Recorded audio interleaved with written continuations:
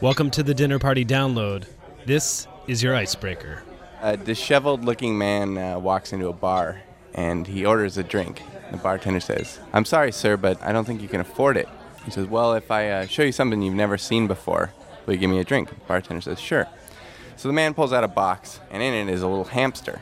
The hamster runs down the end of the bar, gets up on the piano, starts doing Gershwin tunes. The bartender's like, "Wow, that's amazing. I have never seen anything like that." The guy says, "If I show you another thing, will you give me another drink?" "Of course." So he pulls out a frog out of the box, and the frog starts singing along. Another guy sees this down at the end of the bar, and he runs up to the disheveled, homeless-looking man and says, "I'll give you $300 for that frog." The guy goes, "Sure, it's a deal." Hands him the frog, and the guy walks out. The bartender says, You just sold $1 million act for $300. The guy says, "Relax. The hamster's a ventriloquist." I'm Brendan Francis Noonan. I'm Rico Galliano, and from 89.3 KPCC in Los Angeles, this is the Dinner Party Download, the show that helps you win your next dinner party. Our icebreaker this week came from comedian Jed Mayhew. You may also know him from the New Round Table Pizza ad. He plays a pepperoni pizza. Thanks, Jed. Later we'll be talking with our guest of honor, Motown legend Lamont Dozier. But first, let's get this dinner party started with small talk. So Bank of America went to the federal ATM again this week. Jet landed safely on the Hudson River, and President Bush said his final goodbye to a nation that was busy watching a jet land safely on the Hudson River. And none of that's going to surprise anyone at your dinner party this weekend. So we spoke to our colleagues at American Public Media to learn about some stories that might. Renita Jablonski, producer for Marketplace. What is your story of the week? Obama's, or I should say, President-elect Obama's old car is on eBay. You can bid on it from now through Inauguration Day. What kind of car is it? A Chrysler 300C, complete with a GPS navigation system, V8 sunroof, chrome wheels. He got rid of it early in the campaign. He leased this thing from 04 to 07, and it seems some Democrats thought this was a little excessive, so he went ahead and bought a 08 Ford Escape hybrid instead. And what's really, I think, newsworthy about this is that this will be the only Chrysler sold this year. Ouch! Phyllis Owens, commentary editor for Marketplace. What are you going to be talking about at all the dinner parties you go to this weekend? Well, as you probably know, Burger King has been doing all these crazy promotions. The last one was a fragrance that was meat-scented. The next one they just finished was a promotion with Facebook, where if you got rid of 10 friends, you got a coupon for a free Whopper. Does Burger King share the same PR team as, like, North Korea? Ben Adair, senior correspondent for Weekend America. What is your story of the week? More than the actual confirmation hearings for Eric Holder, Obama's pick for the Attorney General, what was amazing to me is the reaction to his statement that waterboarding is torture. Everybody's thinking that this is the greatest thing in the world. To me, grass is green, the sky is blue, sugar is sweet, waterboarding is torture. It's amazing how much the Bush administration has led us to appreciate the obvious. Well, as of this recording, the Bush administration is still in power, so Ben Adair, you're under arrest. Oops. And now, time for cocktails. This is where we tell you something that happened this week in history and then give you a fitting drink to serve along with it. It's our Sundance-nominated history lesson with booze. First, as always, the history part. This week back in 1967, Dr. James Bedford died of cancer. Now, unless you keep very special company, the folks at your dinner party will not know who that was or why anyone cares. Thanks to our friend Michelle Philippi, you're about to. Dr. James Bedford is super cool. Literally. See, he was the first person ever to be cryonically preserved. That's when a body is shot full of chemicals and cooled to sub-zero temperatures. The idea is to revive it way in the future, when we hopefully have the technology to cure anything, including damage from being cryonically preserved. Now, these days, a shot at immortality doesn't come cheap. A company called Alcor charges $150,000 to cool and store your whole body, or $80,000 for just your brain. But back in the 60s, cryo pioneers were so desperate for a volunteer, they offered to do the first procedure free. Dr. Bedford apparently thought that was a steal. He died on January 12, 1967, and within hours, his body was sealed in a vat of super cold liquid nitrogen. Cryonicists still celebrate the anniversary. They call it Bedford Day. Even so, the good doctor's not the most notorious patient on ice. Well, at baseball's All-Star game tonight, there will be a special tribute to 18-time All-Star Ted Williams, who died last week. Just think, though, at future All-Star games, Teddy Ballgame may be back. Since 2002, the slugger's body has been stored in one capsule at Alcor. Sports Illustrated reports his head is stored in another. As for Dr. Bedford, his body's chillin' at Alcor, too. Of course, even cryonicists say the procedure he got in '67 was so primitive, he's probably irreversibly deceased. But as one of his handlers said, quote, "It's like the lottery. You don't know if you'll win." Iceman comes, in the early morning, Iceman comes. He's a leaping, sliding Iceman. So that was the history lesson. Now it's time for the booze. I'm on the line with Johnny Raglan. He's the bar manager of Absinthe Brasier, the word I always get wrong, in San Francisco. Johnny, you've heard the story of Dr. Bedford. What kind of cocktail does that make you want to make? Well, thematically, it's kind of a macabre idea. So I did a play on a classic Hemingway cocktail called Death in the Afternoon. So my cocktail is called Death on the Rocks. Oh, perfect. Yeah, the Hemingway cocktail is just champagne and absinthe, a pretty tasty combination. And so we just wanted to somehow bring that into the frozen clinical death world of Dr. Bedford. Okay. You just want to juice fresh blood oranges and take the juice and fill them into ice trays. Is that a pun too, the blood orange? Exactly. Yeah, the blood orange is definitely a pun. We freeze that and then put them in a Collins glass or tall glass, fill it with champagne, and then just about a quarter of an ounce of absinthe on top. Pretty interesting effect of encased blood cubes, and the absinthe gives it a bit of a sinister appeal. So the absinthe will be milky, and so it'll create kind of this dried ice milky vibe on top of the bloody cubes? Yeah, it kind of smokily disperses through the glass, and yeah, as I said, a very sinister way. And so if I made that at home, that should cost, what, $97 for the...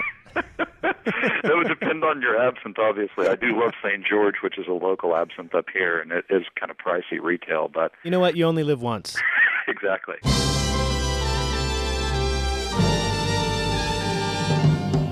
So, Brendan, absinthe is now legal in America, as a lot of people have. I tried it recently, and it got me drunk like alcohol does. I don't see what the big deal is. So you didn't cut your ear off or anything like that?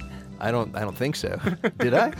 All right. Well, if you've seen Rico's ear anywhere, please email us about it. It's you can get to us at dinnerparty@kpcc.org, and don't send a photo.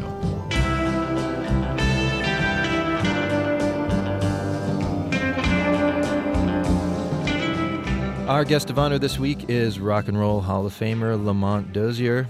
He's a record producer, a singer, and of course with the Holland Brothers, he wrote just about every Motown hit you ever heard, and there were a lot of them. Most of the Supremes hits, most of the Four Tops hits. I could go on and on. Lamont? Yes. We always ask two questions on this show, and the first is, what question are you always asked in interviews that you're kind of sick of being asked? God, what is my favorite song? When you got some 78 top 10s and 54 or 5 of those are number ones, think for a minute. How could you pick out of what would be your favorite song? Well, how about we narrow it down for you? Is there a song that you wrote and you're like, this is for sure going to be yet another in my long string of number one hits, and it didn't go anywhere? What was it? Oh, yeah. It was, and it's still a great feeling. I'm in a different world. It was done by the Four Tops. That thing still haunts me today. I can't figure out why people didn't connect, but it was so catchy. Yeah. I'm in a different world. Da da da da da da da. I'm in a different world. A world so sweet and true. I'm in a different world. I'm no longer just another face in a crowd. It was like really infectious. I just couldn't believe why it wasn't. I'm almost on the verge of crying when I think about it now. I'm sorry. But anyway, it still went to, I think it was about 11 or 12 on the charts. A lot of people say that. I don't feel bad for you all of a sudden. Yeah, right. All right, so the second question that we ask of everybody on this show is, tell us something we don't know, something that no one at our dinner party is going to know. A lot of people don't know that I started out I used to sell love letters. This is how I got my chops in writing lyrics and things. Selling love letters in junior high. They used to call me the Candy Man. These are to other students? Yeah, the guys, when they had trouble with their girlfriends, and they'd run to the Candy Man, and the Candy Man would write them some stuff. $1 a letter, $2 for a phone call, now to disguise my voice and talk to the girl for them. You were like the Cyrano de Bergerac of your junior high. Maybe a little different. Your nose is quite normal. Yeah.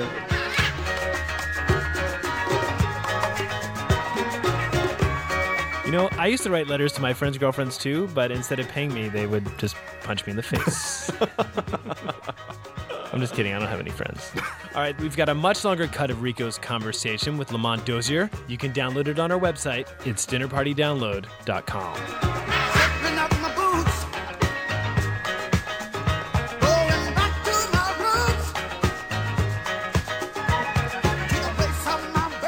So we've met our guest of honor. Now it's time for the main course, our excuse to have fantastic meals, cleverly disguised as a segment in which we learn about food. So, Rico, what are the 3 most powerful words in the human language? I love you. I love you too, but no. They are Korean barbecue tacos. Now, that food combination is up there with the greats, like macaroni and cheese, peanut butter and jelly, and Led Zeppelin. Tasty. But for some reason, it's never appeared on this planet before Kogi came around. This is a new food truck that you can only find by following their blog or their Twitter feed. The other night, it finally appeared in my neighborhood. What are you guys eating? I'm eating the Koji, the Korean beef taco. It's so good that I forgot what it was called, you know? I'm Korean and I love Mexican food, so this is perfect for me. I was kind of worried at first because I thought it might just be like Korean food in tortillas. And I was like, but then I tasted it, and it's like way more. It's like way good. I was just walking down the street, and I saw a long line for a taco truck, which is something you don't see very often. And I asked somebody in line, what would this many people stand in line for? And he said, Korean barbecue, and it will change your life. Could I get your full name? Mark Mangera. What is your title here at Koji? Oh boy, I guess I'm the founding father of Kogi. And when did you find it? I was out with my sister-in-law. We went out. Of course, we got drunk and everything. We came home, and I live in Koreatown. I'm Filipino, and I'm married into a Korean family. Oh, okay. So I said, wouldn't it be great if someone put Korean barbecue meat in a warm corn tortilla? It's outrageous. It's so simple, but it's mind-blowing. You're absolutely right. It's a perfect marriage of the society that we live in every single day. We live in a Latino Hispanic community, and Korean barbecue and Korean food is so unplayed right now. Everyone knows Japanese food as teriyaki. Everyone knows Chinese food as sweet and sour pork, but no one knows Korean barbecue.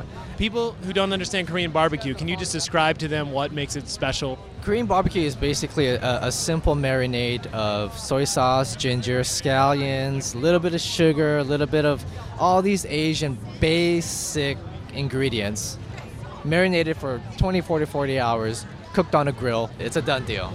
Hey, thanks so much for chatting with me. Of course, my pleasure. What are you guys eating over there? I think I'm eating a chicken taco. What do you think about the prices? Well, I mean, after they make you wait an hour, you're willing to pay just about everything. Well, you figure probably 2 blocks that way, crack is $5. $2 for a beef taco is not so bad. But my new fix is beef tacos. So you're saying it's good? That's what I'm saying. In fact, when I finally tasted one of these things a little bit later, I started talking to you even though you weren't there. Let's listen to the tape. Rico, I'm eating this thing right now. I feel like I'm eating ambrosia. I think if you were to tackle Aphrodite and bite her leg, it would taste like this. I feel like I'm climbing into a warm clawfoot tub with bubble bath, and I'm at my laptop open. I'm watching all this money fill my bank account. Oh my God. And that's the Dinner Party download for this week. Embarrassing. It's not embarrassing. It's a fine line between embarrassing and charming. Thanks to Eve Tro, the KPCC web team, and of course, John Raby and Queena Kim. You can check out their show Off Ramp at kpcc.org. We leave you, as always, with One for the Road. It's a song to listen to on your way to or recovering from this weekend's dinner party. From A.C. Newman's new album, Get Guilty. The song is called There Are Maybe 10 or 12. Bon appetit. There are maybe 10 or 12 things I could teach you. After that, well, I think you're on your own. And that wasn't the opening line, it was the 10th or the 12th. Make of that what you will.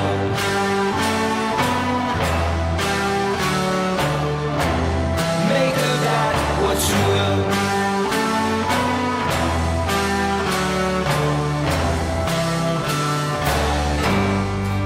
I'm Rico Galliano. And I'm Brendan Francis Noonan. Go Steelers. And I guess I'm supposed to say something about the Eagles. No, you don't have to say anything if you're not an American. I'm not an American. I work in public radio.